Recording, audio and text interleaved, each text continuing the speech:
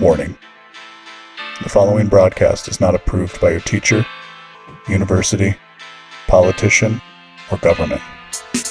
Side effects may include skepticism, better reasoning skills, liberty, peace, and an escape from the woke. Welcome to the show. I am your host, LB Muniz, and this is the Been Awake podcast for better sense making.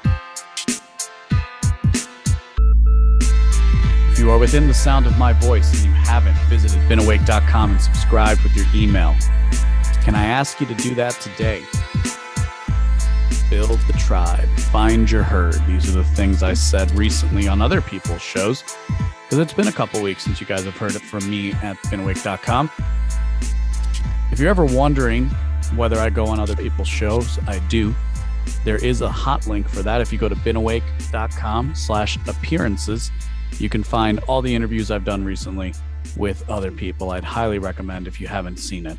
My recent appearances on Blackbird, as well as my recent appearance on Year Zero with Tommy Salmons, where we kind of get a little, we got real basic, real philosophical, kind of talking about the nature of thought, and pushed forward the Trinitarian approach, this Trinitarian idea I have of instinct, reason, and faith, and trying to draw the connections between that. And we're going to get into some of that today on the show as well. I wanted to once again just thank everybody for listening to this. I haven't been posting a lot recently because we had my grandfather passed away just a few days ago. So I do a lot of this stuff I did it a lot because of the way he, what he did to come to this country, and I'll be writing about this soon enough. But yeah, so that's one of the reasons. So I apologize. I guess I don't really apologize for prioritizing my family, but it was something that I wanted to do. It just wasn't in the cards. And I think all of us who are passionate about creating content or talking about ideas have this thing where when we don't do it, we kind of feel bad, even though we're doing a lot of other things. And like I said, including trying to be there for family members when they're in need. So your thoughts and prayers are, of course, welcome. And thank you for those of you who have shared them with me already. It means a great deal. And, I'll probably tell you more about him some other day. What we're going to do, since it's been a couple of weeks, but I was writing. So, just in case you're listening to the podcast feed, this is why I tell you to go to BeenAwake.com and subscribe with your email address, because in addition to the show, everything that I cover is usually, not always, but usually covered at BeenAwake.com in an article that I write or curate. Sometimes I am just bringing information from other news sources, but a lot of times they are original pieces of better sense making, as I like to call it. And one more piece of show keeping is, I'm just looking at the screen here. You only got 23 days left.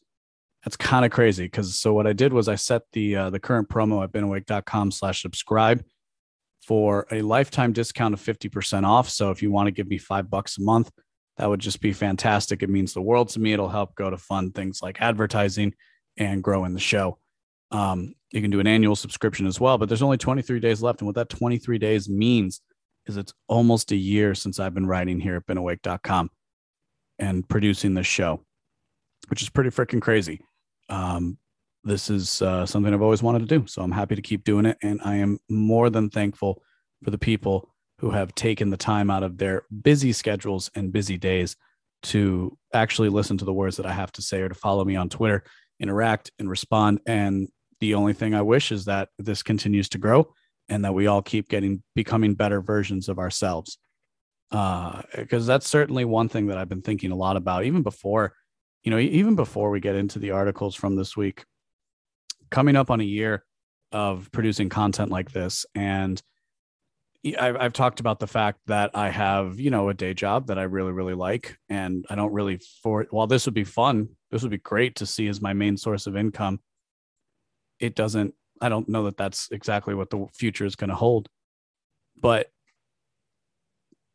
improving yourself. But this is what I was driving at is I've been thinking a lot lately about how I can make the content I produce better and what kind of content I should be producing, and where I should be focusing my efforts as far as doing the show or writing and how I write and the things that I write.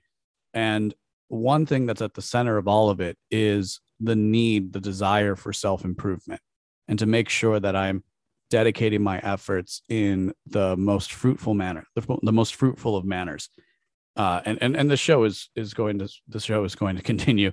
This isn't going to change anything about that. But you might start to see a little more motivational content from me. Something that's a little more. You might start to see some content that's. Woo, if you heard that crash, that was a light falling, not anything breakable though. Don't worry. If you so you might start to notice a little bit of a change in the content, but hopefully not too much. It'll still be this will be the outlet for philosophy. You just might see some stuff that would also, I don't know, make a good article on LinkedIn coming out on the feeds of BeenAwake.com. And I think that stuff is important. The idea of self-improvement, motivation, and making sure that you yourself are prepared to tackle the world and to do it the best that you can. And one great way that you can do that, other than being subscribed to BeenAwake.com, is to learn more about economics. To learn more about economics and the economic method, and specifically near and dear to my heart is the Austrian School of Economics. We call it the Austrian School because most of the progenitors of the ideas were from Austria, were from the former Austro-Hungarian Empire. And they, so that's where the name comes from. It's not a nationalist thing by any stretch of the imagination. It's just the Austrian tradition. And in fact, most of the Austrian tradition exists here in the United States, and it exists at the Mises Institute in Auburn, Alabama. So I did put a post up there. You can find it in the show notes today. If you want, every single year at the Mises Institute, they host Mises University. And what Mises University is basically an introductory level series of lectures for students who actually go on site, where you can interact with some of the brightest minds in the country, in my estimation. And these kids get to learn from these people and do Q&A sessions, so on and so forth. I never went. I always kind of wish that I had gone, but I never went as a student. But I've always watched the lectures on YouTube, and if you have never done it before, I'd highly recommend it. If you ever have asked yourself, what is money? That's one of my favorite lectures that they do. There's lectures on praxeology, which is the Misesian method, which I effectively engage in praxeology, and most of my reasonings and philosophical output is I've taken a lot from the praxeological method, right? This is where I get the pantheonic approach, is just taking and reapplying some of the ideas found in Mises's methodological individualism as part of human action. So if you want to understand, I like to get feedback, and I asked for feedback recently on a couple of episodes that I've done. And one part was like, well, I need to understand more about anarchism and more about libertarianism to really engage with the conversation. And that's fair, because sometimes, especially when I'm doing interviews, I'm talking with people who already have a base of knowledge. And that's one of the nice things about this show, is I can take a little bit of time when it's appropriate to actually explore and make sure I give the best definitions and the best ideas in the simplest way possible, so that somebody who's new to the ideas would be able to come along. So I guess in brief, let's just answer those questions. And let's just try to take down those questions 1, 2, 3. In the first place, anarchy, at least in that we'll talk about it on this show, is not chaos. Normally, anarchy is associated with the term chaos, but that has a lot more to do with the way we use words to influence others, and the way politics can corrupt language. Anarchy is a simple statement of a collection of ideas, right? Anarchy as a school of thought simply means without rulers. So they are, because there are multiple forms of it. And you can go to the anarchisthandbook.com and get the best-selling book that Michael Malice just released. But anarchy is effectively a system of society, or just society without rulers. So in general, without any form of government whatsoever. Again, there's variations inside of that, but that's the simplest thing that you need to know. And now that I say simple, obviously, if this is the first time you're coming across these ideas, it might seem rather complicated, but it is something where there's a logic to it. And it's, if for nothing else, it is an idea. They are really ideas worth your time, precisely because of the fact that it's important to expand your mind and expand your horizons to think about what is possible. If you want to be how would I say this? If you want to be somebody whose opinion matters, and that might not be what you're interested in doing. You might just be interested in listening to a great show where you can be entertained and learn a couple of interesting things. And thank you for choosing this show for that. But if you want to make sure that you're somebody who has interesting things to say, it's important that you keep an open mind. And certainly when I first came across the different anarchist circles, that was something that I did. Now, I've never claimed the label anarchist for myself. I call myself a skeptic in all things. But that's the basic definition of anarchy. And there's many different variations. As others would say, the black flag comes in many colors. Second, then, to define would be libertarianism. And while this is a definition in flux of some kind, at least in the way that I would be using it, or most of the people that I talk to would be using it, libertarianism is a political philosophy or a legal theory that ascribes non-aggression. So it comes from the idea of self-ownership, that we as individuals fundamentally own ourselves. And then from there you go and you can say, well, if I own myself, then it's wrong for somebody to aggress on me or to own me or to do things like that. And therefore it is also wrong for me to aggress on other people because they own themselves. So it extrapolates an entire legal theorem from the idea of non-aggression. Now, if you've listened to some of the interviews that I've done recently with people like Matt Erickson, Adam Patrick, and some others, you might have heard of this post-libertarian, or what is much better being called Praxian, the Praxians, people who are more interested in putting ideas into practice than they are with fleshing them out in the abstract. And I'm very excited to see a lot of people moving in that direction. It's something that have happened with myself just as a matter of necessity, right? Having to put ideas into action and actually having to step up and do the things that I want, and make sure that I can survive. And so that caused me to make sure that I could put my ideas into action. So even with those people, they would still take a lot of the libertarian message and ethos, and they're just trying to carry the ideas forward. So that's what I mean when I say libertarianism might actually be in some state of flux at the moment. And there's something to be said for the fact that given the marginality, right? Given the fact that libertarianism exists on the margins of political thought, we are not the mainstream, though we are influential. That's an important side effect, as I've talked about before. Interestingly enough, at least in America, libertarianism still holds some sway. It still holds some cultural cachet. People will refer to themselves as being libertarian in one form or another. And what's very interesting, and what I will write about soon enough, is how I think you can actually rectify the fact that some libertarians are populist in nature, and some libertarians are supporters of the regime. And once again, I've been discussing this, and we're going to get into it in the future in Three Flags of why I think this is happening. So if you want a lot of that theory to undergird, if you've never explored economics, there is no better place I could send you than the Mises Institute. I owe them a great deal. I have donated to them in the past. I will donate to them in the future. But Mises University is one of the best things ever. You can go back for the last 10 years and see these lectures available for free. And these are, again, college level courses with some of the greatest economic minds in the country who all spend their time and care about these same ideas. So that was one of the articles that I posted up over the last couple of weeks. And again, I'd highly recommend you all check it out. So then what we're going to move into next is my 3-part series that I did about Simone Biles. Now, I want to I'll probably cover this again as we start to read through the pieces, but I did want to serve up quickly why I decided to cover this article, or why I decided to cover this story. Because when it first came across my news feed, I thought it was something that we should just ignore. I didn't think there was in the moment of creating that, I didn't think that there was anything worth doing when it came to covering the story. I didn't think it was important. I didn't think it was worth the time and consideration of my readers and others to actually cover it. And it happened in this way. I saw somebody, it was Twitter, as most things tend to be when it's news related. And somebody had like tweeted out that, oh, this is such a good thing and blah, blah, blah, blah. And then I kind of reacted, and then I'm like, well, this is dumb. Why am I reacting to the story that I don't even really care about?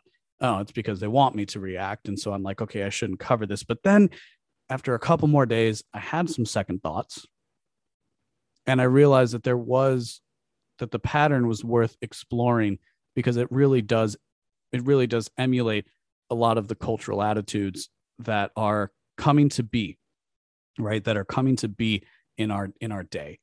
Really what we're witnessing right now is just the solidification in some respects of this new morality for large segments of the population. And I don't want to get too far ahead of myself, because I did cover this in the future. This is talked about in the future in Three Flags. So let's get into the Simone Biles piece together, and we're going to cover it very, very carefully, and we're going to have a great time while doing it. So anyone watching the Olympics this year? Actually, they're over now, but when I wrote this, they were still happening.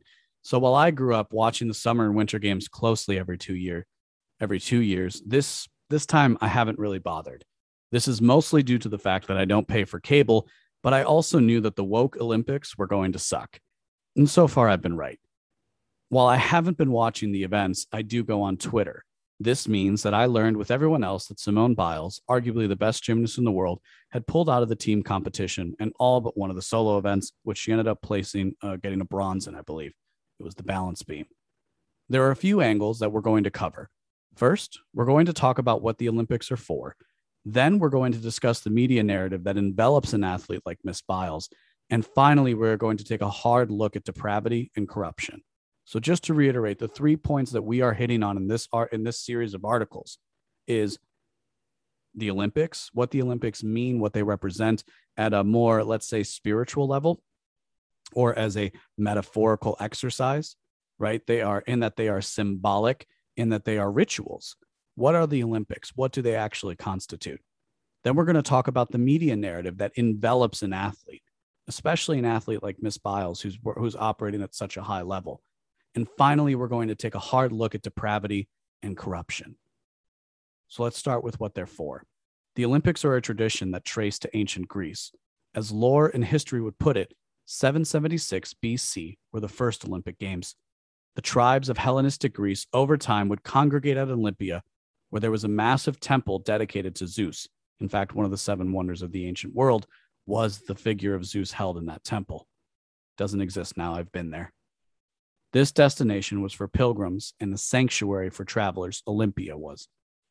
The games were considered holy, which meant that the city-states would impose and honor a truce. So all conflict, all wars would end whenever there was an Olympiad. Eventually, the various city-states of ancient Greece would compete in these games as adversaries, not enemies. Champions were thought to have the favor of Zeus and other gods, and were treated as heroes when they returned to their homes. One thing ancient Greeks believed was that by competing in these athletic endeavors, they were pleasing and serving their gods. To the ancients, this was the highest calling, pleasing and serving the gods. So much so that they were willing to compete with other Greeks who were not their kin. They were not, while today we might think of Greece as a single thing, given the modern nation state, which we're going to get into, we might think that Greece is all one thing. But at the time, at least at the time of the Olympiads, of the ancient Olympics, if you were from Athens, you would not associate it with somebody from Sparta, unless you happened to maybe be, I guess, a merchant who went in between both places. But the average person didn't just it wasn't like the way somebody from Chicago might interact with somebody from New York or somebody from St. Louis as we have it today. This was much closer to interacting with somebody from another country who speaks the same language as you. And who was culturally distinct. And I guess I should make that. And I make that point because if, for example, as an American, you might interact with a Canadian, and there is enough cultural similarity between the two of us, between, people of both countries, that, you can generally speaking get along. You don't really notice so much of the differences, especially in a very casual interaction with somebody. And that wasn't, again, I'm trying to draw out that this wasn't the case in ancient Greece where they were actually holding these Olympic Games. One thing, oh, we already did that. The modern games began with the incorporation of the International Olympic Committee in 1896 and games held in Athens that year. I feel it's my duty to point out just how many of the institutions and ideas that animated the 20th century began in the 20 to 30 odd years before the official turn of the century. In 1896, the world was changing fast. And while few would believe it at the time, European monarchs and Turkish empires would soon end. America was a rising power, and something was needed to unite this new world. Gone are the gods of ancient times, but that doesn't mean there isn't a deeper meaning to the games we watch today. While the athletes in their individual pursuits are engaging in the noble practice of sport, the opening ceremonies and medal count coverage are a clue as to what I think the modern games really honor, serve, and by extension worship.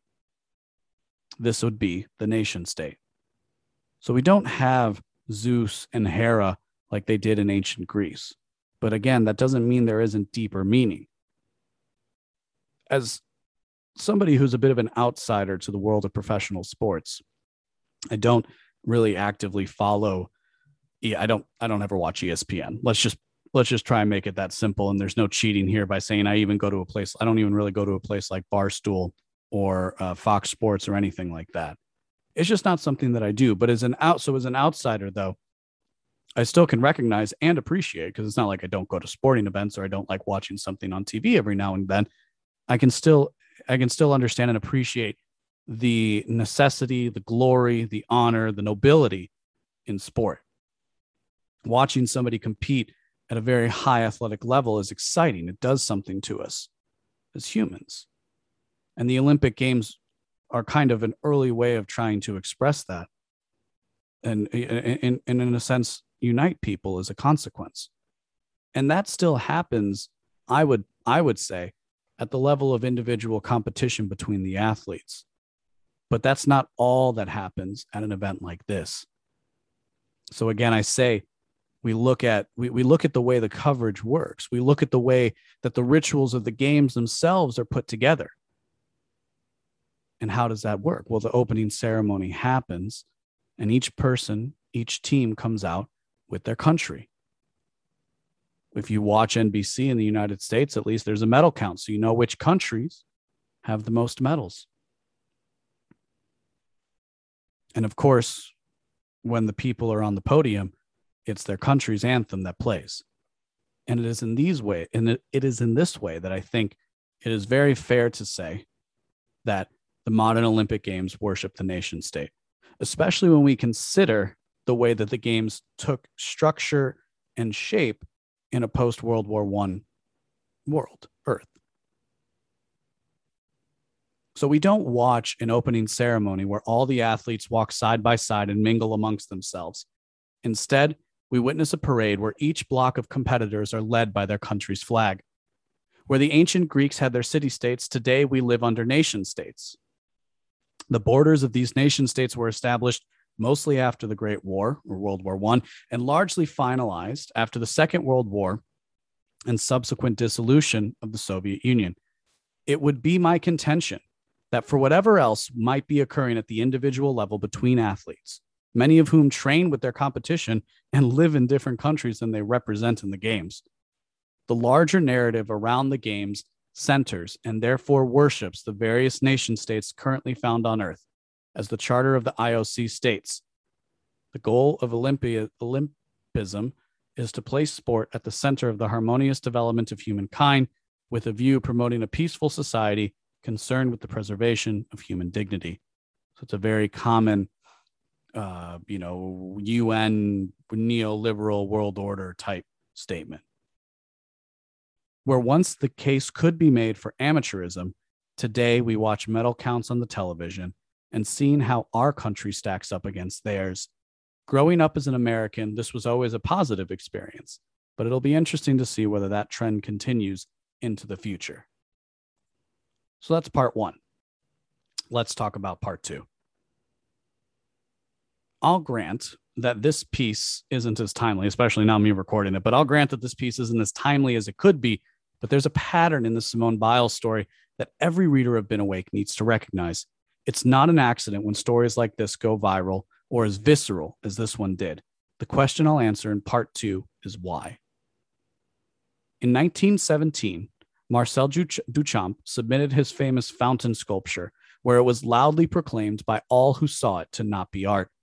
Over 100 years later, it is considered one of the greatest pieces of art in the conceptual field. So if you go to beenawake.com and you check out this article, you'll see a picture. And if you think that picture looks like somebody took a urinal, turned it upside down and signed their name on it, you would be 100% correct, because this is exactly what Duchamp did. To the protestations of all those around him, we could spend an entire piece dissecting whether conceptual art is in fact artistic, but let's save that for another day. But let me quickly go ahead and give you guys, just in case you don't know, a little bit of the background of what I'm talking about, especially because as this is audio driven, it's going to be a little bit difficult for you to really make the connection. So if you don't know, conceptual art starts in like the 20th century, late 19th, early 20th century. And part of conceptualism that differs from other pieces of art, and certainly art historically, is that the idea is just as important as what is put down on paper. And in fact, sometimes the idea of a piece is more important than the physical object seen in front of you.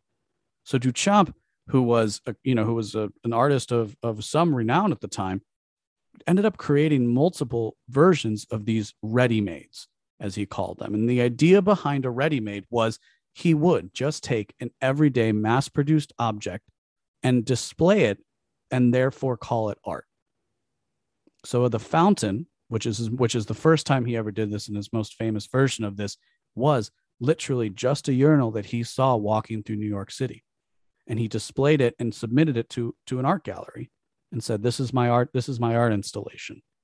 Now, for some people, that might sound the height of absurdity. And, there's a little bit of absurdity to it. But see, part of conceptualism, and for whatever else we might say, and there's perhaps a bit of a divide we can make between conceptual art and then modern art.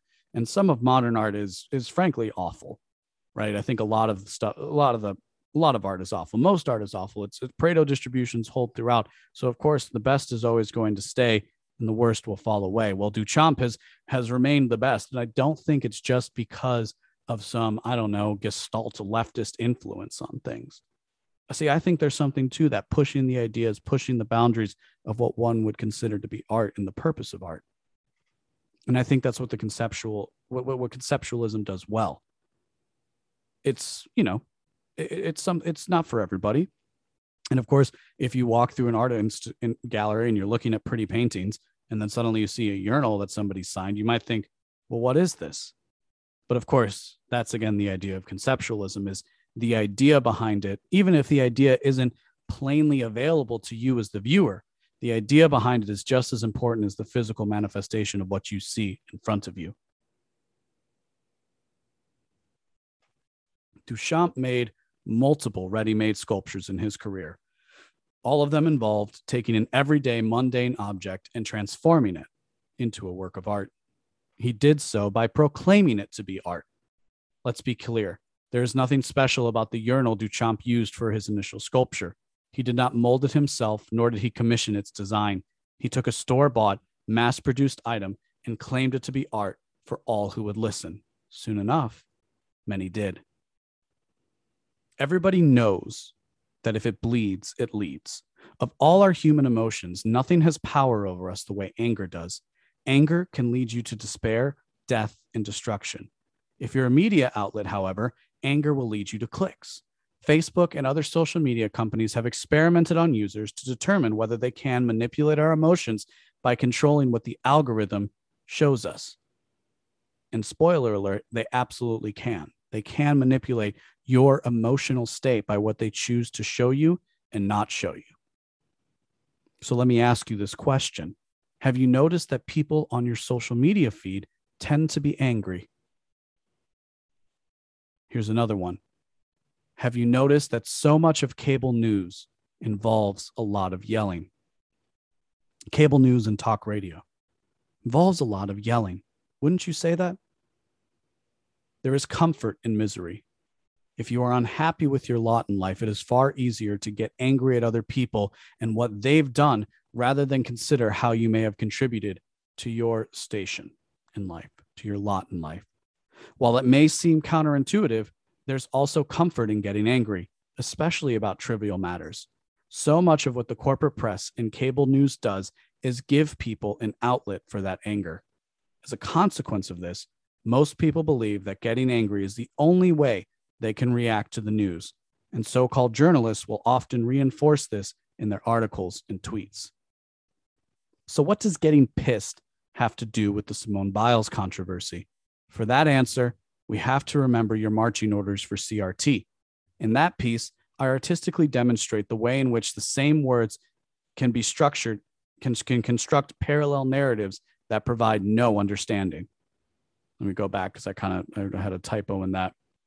In my piece, Your Marching Orders for CRT, I artistically demonstrated the way in which the same words can construct parallel narratives that provide no understanding, but instead fill people with the appearance of certainly righteousness, but also anger.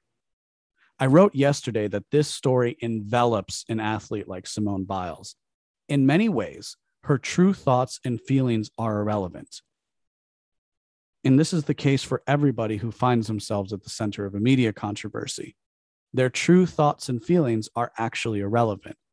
Your decision about how you feel about the situation is, generally speaking, a consequence of the type of news and information you consume and the tone that those people take on, because we are mimetic creatures. We are creatures that copy. So if somebody comes up to you and says, can you believe? Can you believe that this Biles chick dropped out of competition? You might, you know, if you feel, if you don't have anything else to think about the matter, if you haven't looked into it, you might like, wait, what do you mean she dropped out of competition? Isn't she the one that I see on all the commercials?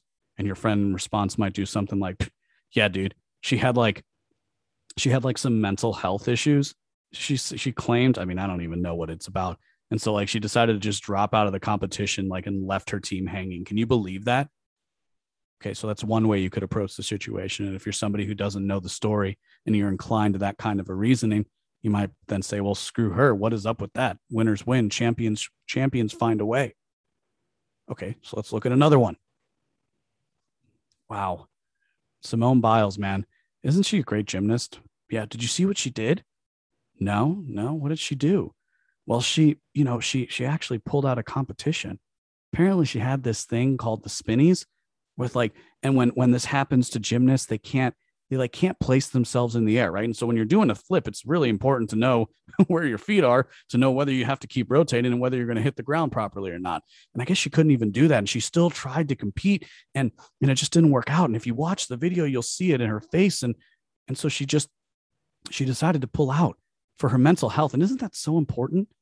Isn't it important that it shows true bravery on her part, because so many people are going to be upset with her. And the fact that she was willing to do that and not put herself at risk so that she could, so that she could keep herself in good condition. I don't know. I just think that's pretty great that she did that.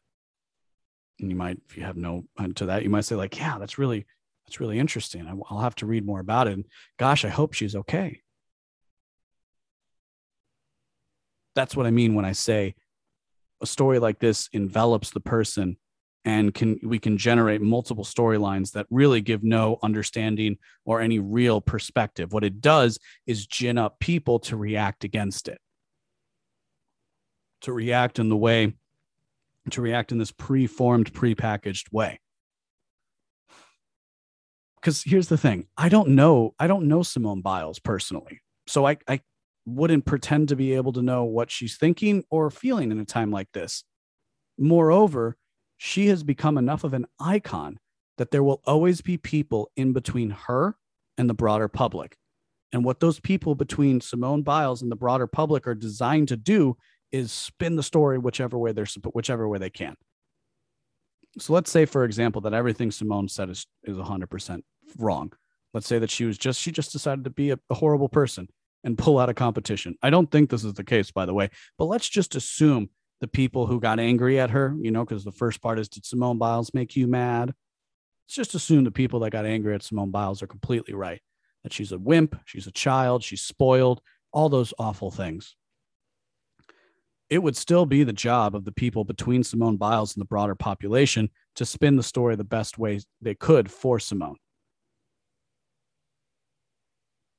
Same thing if we grant every good thing. There would still be people who want to try and spin it negatively. And once you reach a certain level of prominence, you don't get to assume, once somebody reaches a certain level of prominence, and, if you want an objective categorization for this, how about a massive ad campaign where you are the star in all of it? That's millions of dollars in advertising. That's millions of advertising dollars spent putting her into commercials. So of course you need to make sure that whatever she chooses to do, we can maintain her image. Again, I'm not trying to take anything away from Simone Biles. I don't even think in this situation, as we're going to get into in part 3, there's a completely logical reason why somebody like her would just choose to pull out of competition when her brain isn't functioning correctly. This isn't just a question of getting a little sad, right? Like, there's some real stuff at the center of this. But I don't know Biles. I don't know her. But I do know that there's people spinning the story. So it is in this way that I view these sorts of events as ready-made. They're ready-made stories for the press to use, dividing an already polarized people. With the same facts, you can present two simultaneous narratives for the cult of American democracy. If you were a good Democrat, when the story about Miss Biles pulling out of the team competition broke, your marching orders were to elevate the importance of mental health and castigate anyone who would criticize her actions as wrong. If you were a good Republican, when the story about Miss Biles pulling out of the team competition broke, your marching orders were to castigate the importance of mental health and elevate the importance of criticizing her actions as wrong. Now, is there merit to the argument that mental health is important? Absolutely. Is there merit to the argument that it's wrong to back out of competition at the last minute? Absolutely. Is there better sense making than the coverage from outlets like Daily Wire and Teen Vogue? Well, that's part 3, which we're going to get into right now. In part 2, I briefly mentioned the nobility of the individual actors, the nobility of individual actors engaging in pure sport. Operating simultaneously are the media narratives that surround the engagement. Others will defend and explain the importance of sport to human culture and civilization better than I can. But that being said, the Olympics are the one occasion that the common person sees countless examples of sport across cultures and aptitude. It's also worth noting that spectator sports, while ubiquitous across most of the world today, and spectator sports, just for simplicity's sake, is soccer, football, baseball, basketball, hockey, pretty much any of the professional sporting events that we have in the United States and across the world. While spectator sports are ubiquitous across most of the developed world, certainly, but really the world at large, they are a relatively recent evolution. A thorough examination of this would best be left to another piece. The purpose of today's article is to draw out the corruption that far too often hides itself in the glory of individual pursuits. It was not the noble abstract idea of sport that you recall from your youth that Simone Biles removed herself from. It was the following. Let me read that sentence again because it's really important. It was not the sport you played as a kid, right? It wasn't the pickup game of baseball that you played in your backyard with your brothers and your buddies growing up, or when everybody would put their skates on and play hockey in the cul-de-sac, or when the World Cup came around, so everybody decided that it was time to play football, and you played it in the street because that you thought that was cooler than playing it in the grass. That's not what we're taught. That's not what Miss Biles, that's not what Simone had involved herself in when, and frankly, something that started before she was really able to make decisions for herself. As the governing body of the modern Olympic Games, the IOC is responsible for taking the bids of various countries to hold the games. The final price point for the Olympic Games tally in the billions of dollars. This much money changing hands, plus the added intangible of national pride and prestige, creates the conditions right for corrupt actors to excel. It doesn't take a lot of searching on the internet to find accusations of corruption and investigations into the IOC and other entities associated with the Olympic Games. Take this story from June of 2017. It claims the final price tag for the 2016 Games in Rio cost 48% more than the initial budget. Then there's this story about a former governor of Rio de Janeiro now serving prison time for corruption, claiming he helped facilitate a $2 million bribe to secure Rio's spot in 2016. I'm not trying to pick on Brazil here. There are similar claims about the games in Tokyo that a Japanese national took money illegally to force a vote for Tokyo.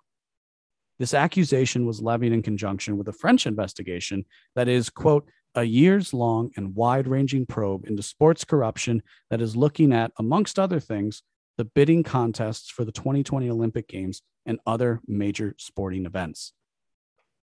I think the best demonstration of corruption at the heart of the Olympic governing body is what they leave in their wake. Search abandoned Olympic stadiums, and you return headlines like abandoned Olympics venues that cost billions to build, haunting photos of abandoned Olympic stadium. These abandoned Olympic venues look so sad. Abandoned Olympic venues prove the games are a giant waste of money. And finally, what abandoned Olympic venues and stadiums from around the world look like today. The billions of dollars in investment on the part of the host countries are more often than not a detriment to the people of those countries. In Brazil, entire neighborhoods were destroyed to pave way for the Olympic structures that now sit abandoned. Before you click the story, guess whether you think it was a rich neighborhood or a poor neighborhood torn down for the glory of the Olympic Games. Do you have a guess in your head? Because it wasn't a rich neighborhood. It's of course a poor neighborhood that they tear down. And so let's belabor this point for a second, because I don't want to be accused of special pleading here. Of course, when the Olympics happen in a country like Japan, there are fewer people who are, let's say, relocated. But when it comes to countries like China, countries like Brazil and others, those are just recent ones from my memory, but even in Athens, a lot of those stadiums are in complete disarray today because nobody is there to use them. The building money spent is for the prestige of the people who get to say, I hosted an Olympic game. And the common people are the ones who suffer. So that's just one level of corruption, and that's at the highest levels of the IOC. See, supposedly, as we read earlier, right, they're about the dignity of all humankind. What about the dignity of people who were removed from their homes so that we could build a soccer stadium that would only be used once? What about that? Or, let's make sure that I'm not, soccer is popular in Brazil. So let's choose a sport like dressage or rhythm gymnastics or something like that, where there isn't a large ready audience for those kinds of events, nor people who want to rent out that kind of stadium. Whose life is actually more important? So that's one layer of corruption. Now let's talk about the USAG, United States Gymnastics. While unethical, the types of corruption detailed that the IOC engage in are fairly vanilla, if we're being honest. It's a lot of rich people paying off other rich people to make sure that something happens where they get to brag to their friends about it. Now, if we move our attention to USA Gymnastics, they allowed a sexual abuser to masquerade as a medical expert for the greater part of 30 years. Larry Nassar was finally sentenced for 40 to 125 years in federal prison. Convictions included these assaults on children and also child pornography. The problem went deeper than just Larry Nassar, as the Indianapolis Star demonstrated in its reporting. By many accounts, predators were allowed to operate within the broader USA Gymnastics organization with impunity. Let's talk about the F. So that's another layer of corruption and depravity that surrounded somebody like Simone Biles. The organization that she dedicated herself to, that she trained at and operated in, allowed abusers to operate freely. And when people were complaining about abuse instead of doing something about it and removing somebody who was abusing young children, young girls, they let them continue to operate. And now let's turn to the FBI. The Office of Inspector General, which is tasked with investigating other government agencies, released a report on July 14th, 2021. July 14th, 2021. I'm recording this on August 15th. So ask yourself this following question. Have you heard this story? Have you heard the story I'm about to talk to you about? On July 14th, the Inspector General released a report detailing the ways in which the Federal Bureau of Investigation, quote, failed to respond to allegations of sexual abuse of athletes by former USA Gymnastics physician Lawrence Gerard Nassar with the urgency that the allegations required. In other words, they didn't bother. The Federal Bureau of Investigation, which has a huge section dedicated to child trafficking, sex trafficking, and exploitation of children. Hell, I think they're the ones who manage the Center for Missing and Exploited Children, right? The FBI got its start looking for kidnappers because, they would cross state lines. And so they were the ones with the resources, right? This is the story of the FBI you're taught as a kid. But the FBI of the 21st century certainly would have been the case back then too. They didn't bother to fully investigate the claims or properly notify elements inside of the FBI that could have protected these young gymnasts, these young girls, these young women, and probably young boys too. They could have stopped the predation, and they chose not to. And the Inspector General said as much in their report, which is, of course, linked in my article. Raising a champion. So that's another layer of corruption and depravity. That's like some real depravity right there. People that supposedly are there to protect, ostensibly there to protect. Well, of course, they are protecting. What are they protecting? Well, they're protecting the reputation of USA Gymnastics, just like all the people who turned their eyes on the physical therapists and doctors who were touching girls inappropriately. They all turned a blind eye. Some people didn't know, but some people did. Now we come back to raising a champion. These are the circles that 24-year-old Simone Biles has spent her life within. I often wonder about what it looks like to raise a champion, right? And what an upbringing for champions like Simone Biles and others look like. Proteges can be found in many fields, but the ones associated with the greatest amounts of fame, athletics, music, movies, television, dancing, modeling, and so on, all seem to have problems with abuse. As a mental exercise, it is worth considering the type of environment these children destined for fame and celebrity are exposed to. As a parallel example, we might look to the recent court proceedings over conservatorship of Britney Spears. There is a quasi-virginal sacrifice. There's a ritual. There's a ritual within pop culture that is this quasi-virginal sacrifice that is constantly looking for the hot new thing, building them up, casting them aside, and moving on to something better, something newer and fresher. Replacing a teenage girl like Britney Spears with a teenage boy like Lil Nas X accomplishes the same endeavor. So, I've talked a little bit about how I used to do music. I grew up kind of acting, doing things like that. And I had a friend in my early years when I lived in Miami.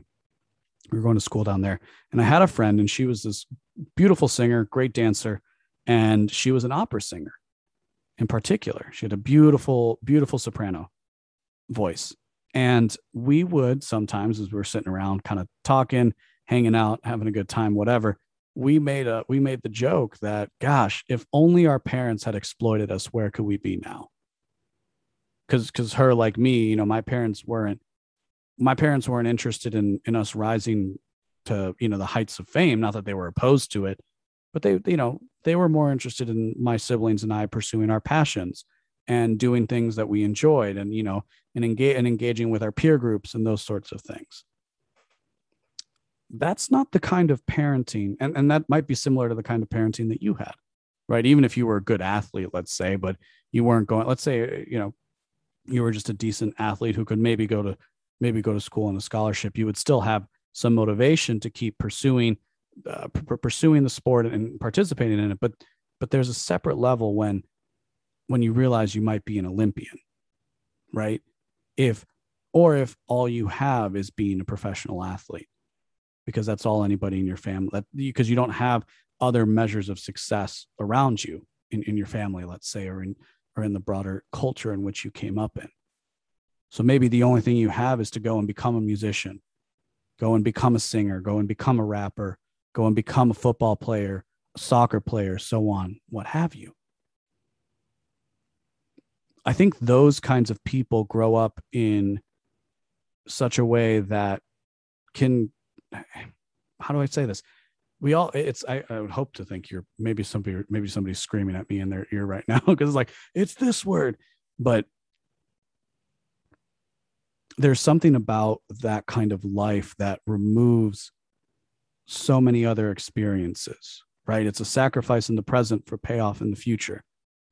And there is a parent, right, that wants to raise a champion and will do anything to get there. And I think if you participated in any kind of group activity or sport, you've seen this. There's an entire reality show called Dance Mom that kind of goes to this effect. And again, my background is more on the performing arts side of things. So that tends to be what I remember, but I know the same thing holds in sports, right? There's the dad who yells at the umpire and referee and coach because his son isn't getting enough playing time. That exists. Somebody like Simone Biles is 10, 15 years into something like this before she even becomes a full person, right? Until our brain stops developing in our early 20s. That's the world that she came up in and that she grew up in. It wasn't, you going out with some buddies and again, shooting hoops in the driveway or going for a bike ride and finding a baseball diamond or playing hockey in the cul-de-sac, playing soccer in the backyard. That's not that's certainly a part of what she does, but she was surrounded by all these layers of corruption around her. And maybe, I don't know, but we certainly enjoy the show as a consequence. So it would seem to me that corruption lives inside many of these organizations. Firstly, because parents are willing to put up with it for the reward of fame, but also because of the corporate element involved. The corporation's job is to keep the corporation alive and provide a product or service for consumers to enjoy. Despite all the well-documented cases of corruption surrounding the Olympic Games, the consumer still chooses to cheer on the Olympics. I'll let Simone Biles speak for herself.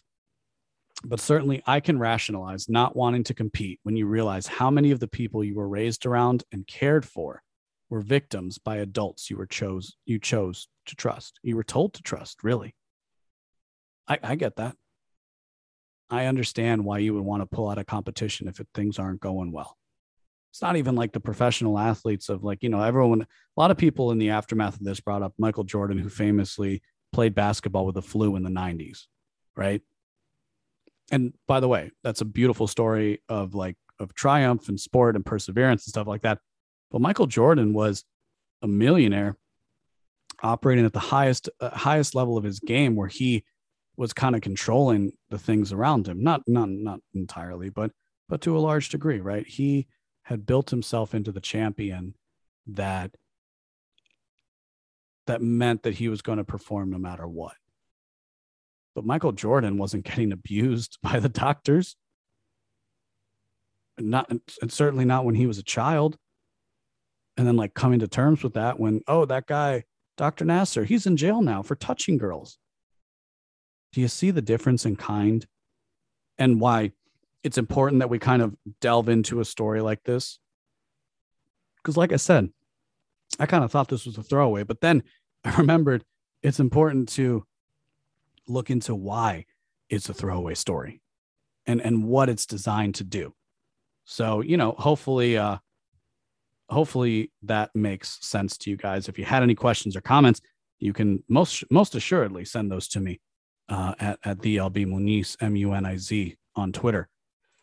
So let's get into this last piece. But before I do that, I think I've teased you long enough. Let's get to the name of the title, the advice that a billionaire gave me. So I'm not going to tell this whole story. I might tell it somewhere else or turn it into a premium episode. But here's what he told me about the Fed. Just happened to spend a decent bit of time. And I don't know if he was a billionaire, but he was certainly wealthy and a very successful man in his own right. And we're just sitting around talking, we're just sitting talking as things tend to happen. And what he told me, it was very interesting because it was entirely unprompted, was he told me to not fight the Fed. And I say that because a lot of my audience is going to come from a similar libertarian background as I do. And a lot of what we talk about is the Federal Reserve. And I started the show talking about self-improvement and not becoming too stagnant with our ideas or too dogmatic in our ideological claims, because that's a constant theme of the show. As a skeptic, I put inquiry before dogma. And certainly it was very interesting when I'm listening to this, again, a very intelligent person who had some really interesting things to say about running businesses, how he dealt with disputes, how he raised his children, how he coached sports growing up. All these very well thought out and completely reasonable ways of looking at the world. And he told me, don't fight the Fed. Boy, if that wasn't a little bit of a rock to my world. See, there is something to be said for the fact, because and the reason he gave was you don't fight the Fed because when they're doing stuff, when they're printing money, you want to make more. That's why. And I think, again, this does trace back to, as you might envision, the paradigm shift that I'm kind of pushing for the broader libertarian space, which is less a focus on something like taxation is theft, which, again, I still agree with, but instead focusing on the fact that I, as an individual, need to make more money if I want to have influence over the world and events. So that's what a billionaire told me about the Fed. He told me not to fight it. I don't know. If you want more thoughts on that, then I would suggest that you subscribe with a premium subscription, because I'll definitely release that story as bonus content for you guys, or maybe just a private article for subscribers. We'll see. So let's talk about the future in three flags. Oh, I love this article. This is some of my better work. We're always sending signals. For the last year, I've embraced minimalism in the way that I dress. This generally means that if you catch me outside of work, I'll be wearing a black Henley with some jeans. This isn't always the case. I wasn't always a minimalist. I wasn't always just somebody dressed so plainly. In fact, for a long time, I wouldn't even wear black. I'm wearing green today, though, ironically enough. Is because at the reason being at the beginning, I thought I might do black and green, and then I realized it was just easier to keep buying black. So that's what I did. Throughout my early 20s, I worked in retail, which meant I had a diverse wardrobe, to say the least. I always worked for brands that I wanted to wear, so that meant many years at a retailer like Brooks Brothers, accumulating every kind of colored shirt and pant you could envision. Oftentimes, I would hang out with a friend who had more of a athleisure aesthetic. And when I would hang out with this friend who had more of an athleisure aesthetic, or really just a more casual aesthetic overall, we would talk about the disparity in how we dressed. Oftentimes, the kind of guy who only wears a collared shirt if you force him to will offer some kind of non-defense for the way that they look. They will assert something to the extent of, quote, "I'm not trying to prove anything. I just like to be comfortable." While I'm sure that they enjoy comfort that wearing sweatpants brings, it is not correct to say that you're not trying to prove anything by doing that. After all, we're always sending signals. Did you ever look up your family's crest growing up? Depending on where your lineage traces to, you may have been able to find a few different ones to choose from. All of the old crests involved symbols and colors that denoted a story that traces across time. The crest was a symbol and a signal. And if you carried your family's crest into the world, and this could be whether you were a direct member or just, quote unquote, part of the family, right? Part of a household. When you carried your family's crest into the world, you were a representative of more than just yourself. Now, today we don't have the same allegiances to family crests we once did, but we still have symbols that define and reflect how we perceive ourselves. Oftentimes, Today, we put those symbols on a flag. After all, we're always sending signals. In the aftermath of the terrorist attack on 9/11/2001, the United States of America rallied around their flag. Old Glory, as she is called on occasion, flew from the porch, from the car, bumper stickers, bathing suits, t-shirts, posters, and even the lapel of every American and the lapel of every politician's suit. It was commented by many people outside of the country that Americans were far more attached to their flag than their European cousins were. Doubly so for their brethren to the north and the south. Americans cared more about their flag than the Canadians did or than the Mexicans did. There is an identity that is built around a symbol like the American flag. And when you fly the flag in any way, wear it on a t-shirt, actually fly it in front of your house, have it on a, have it on a sticker in your car, have the little flag on your car, you are signaling your participation in that kind of identity. After all, we're always sending signals. I spend a lot of time driving around rural parts of the Midwest, and over the last few years, I've noticed an interesting trend, where once you would have seen the stars and stripes proudly flying over someone's lawn, I instead witnessed a new identity taking shape.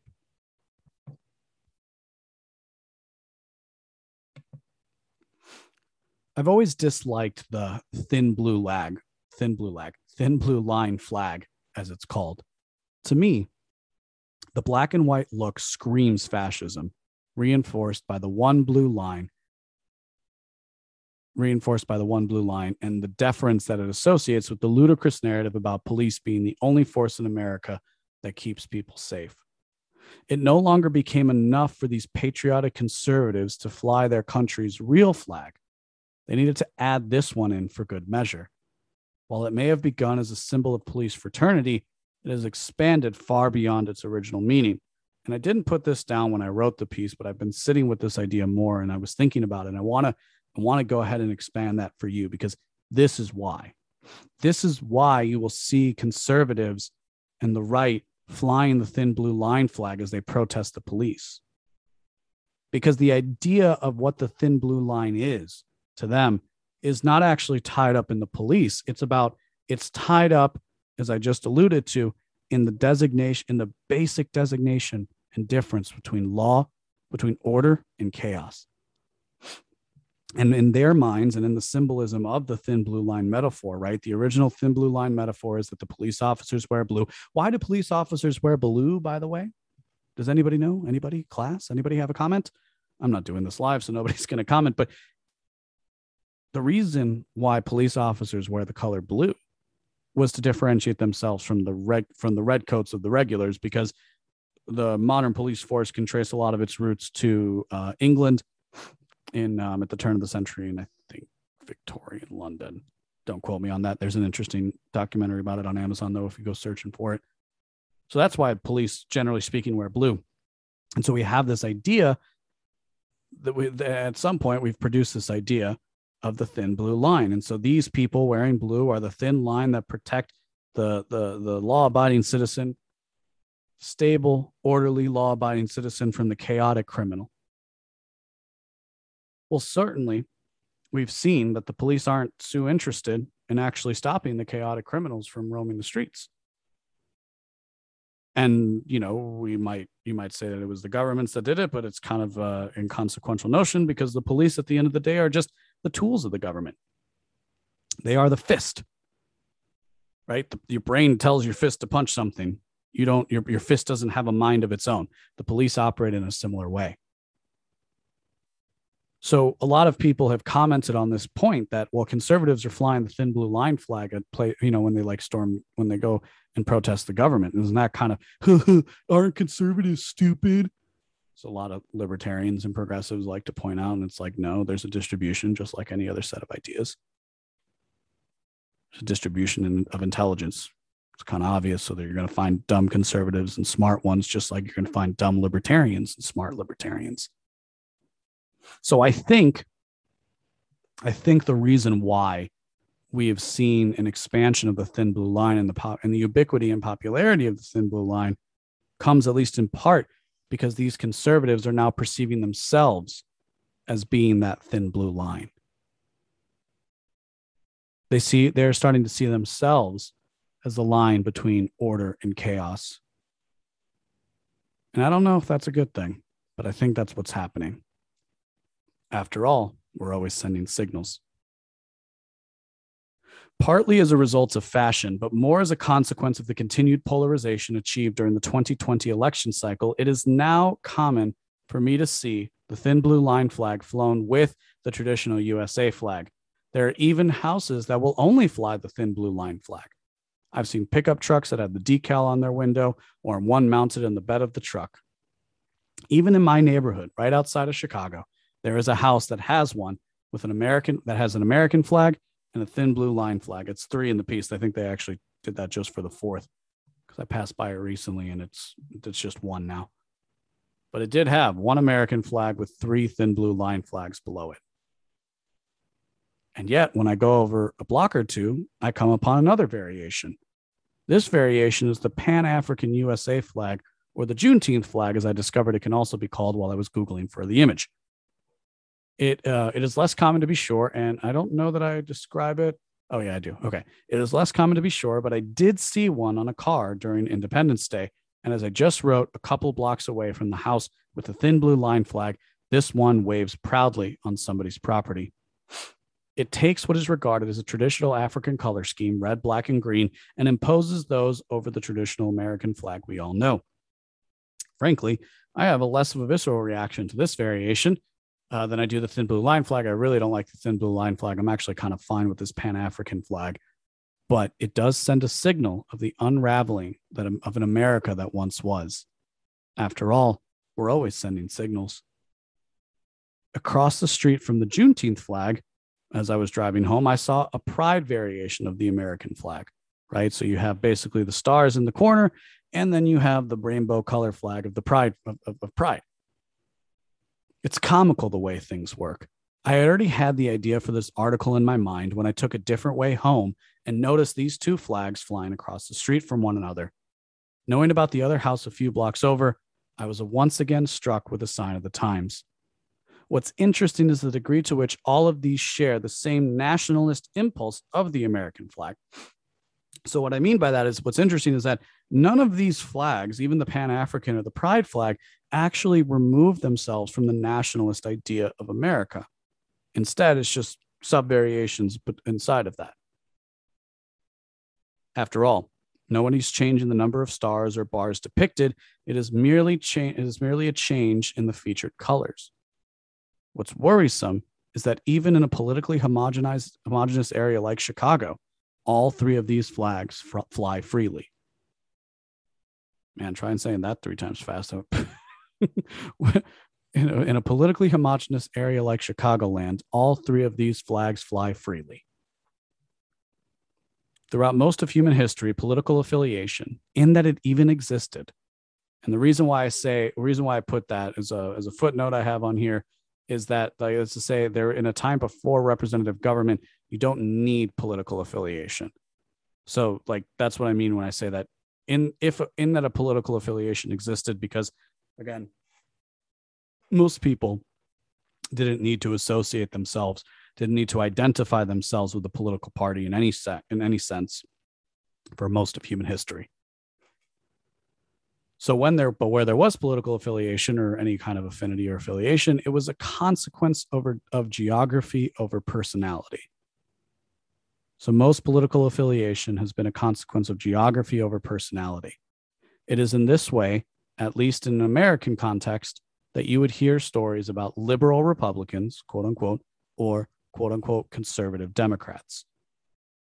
Okay, so let's make sure we walk slowly through this. For most of human history, in that political affiliation existed, it was a consequence of geography over personality. So given that we have to have cardinality, there has to be a hierarchy, geography was over personality. And this is why we would hear stories about liberal Republicans or conservative Democrats.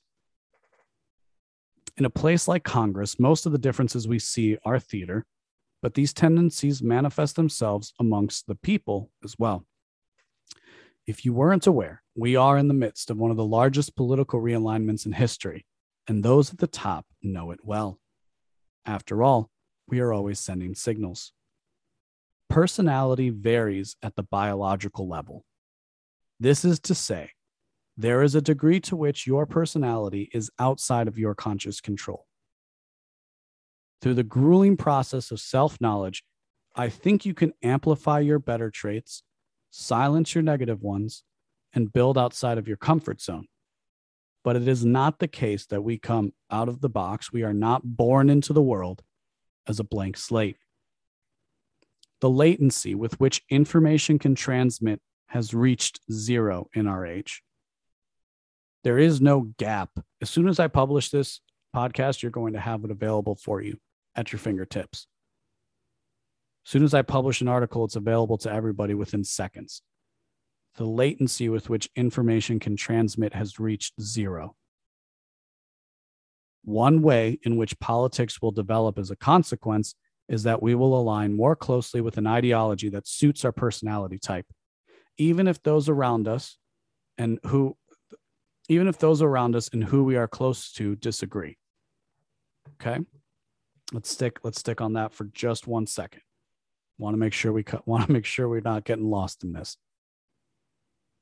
One way in which politics will develop as a consequence is that we will align more closely with an ideology that suits our personality type, even if those around us and who we are close to disagree.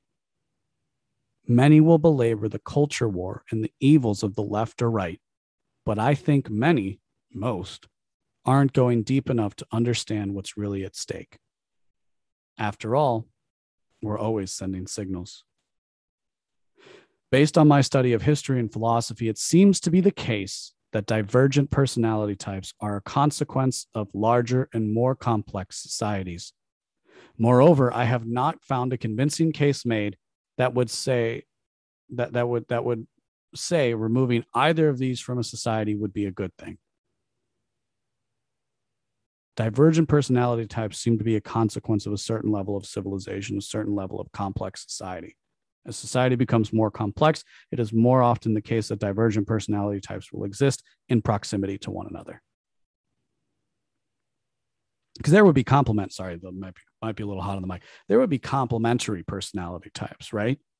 So like, for example, if I'm messy and you're clean, or if I'm spontaneous and you're orderly, right? If I'm spontaneous one, you're orderly, or you don't like to travel, but I pull you out of your shell every now and again. And it's kind of me projecting here because I'm kind of the guy that needs to be pulled out of his shell sometimes when it comes to going out. But so it's good. Those are complementary personality types, right? If I'm a little more serious and you're a little more fun loving, then you can make sure we have fun and I can make sure serious things get done. But then there's also divergent personality types. There are personality types that you just couldn't interact with if you wanted to or you tried to. And I think those kinds of personality types are a consequence. They have to, and they are a necessary consequence. No matter what you try to do at the cultural level, they will manifest themselves as a result of biology.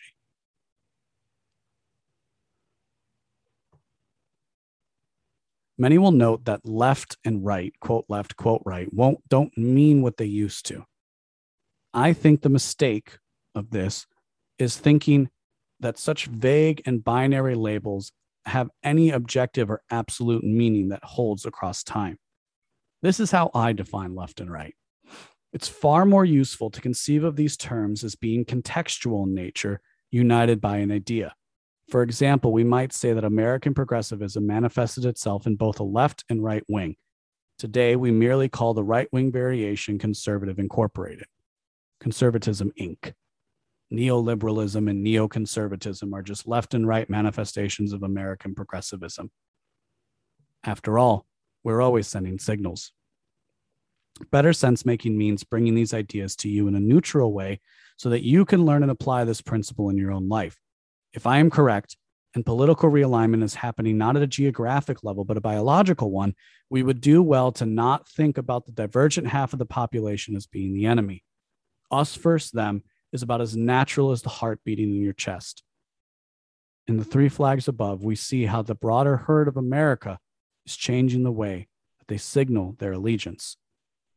After all, we're always sending signals.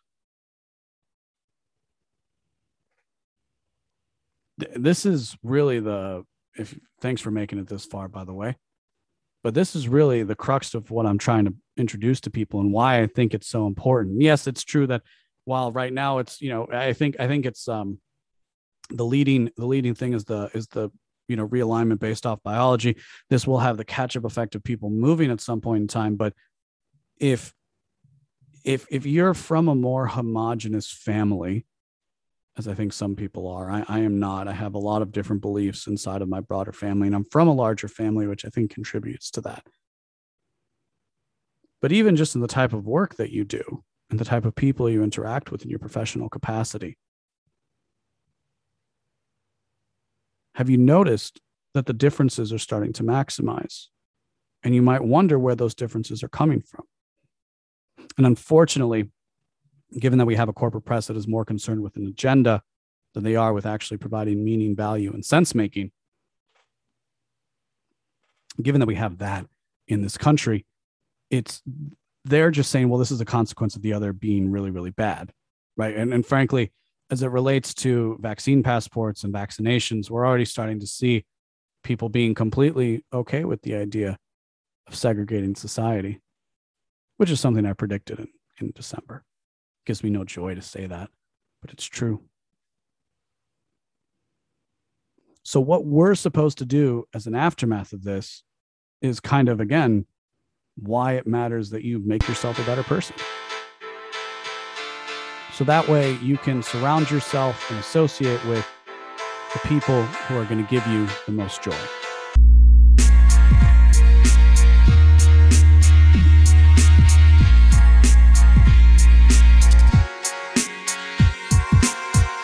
If you like what you heard today, go to beenawake.com to subscribe for future updates.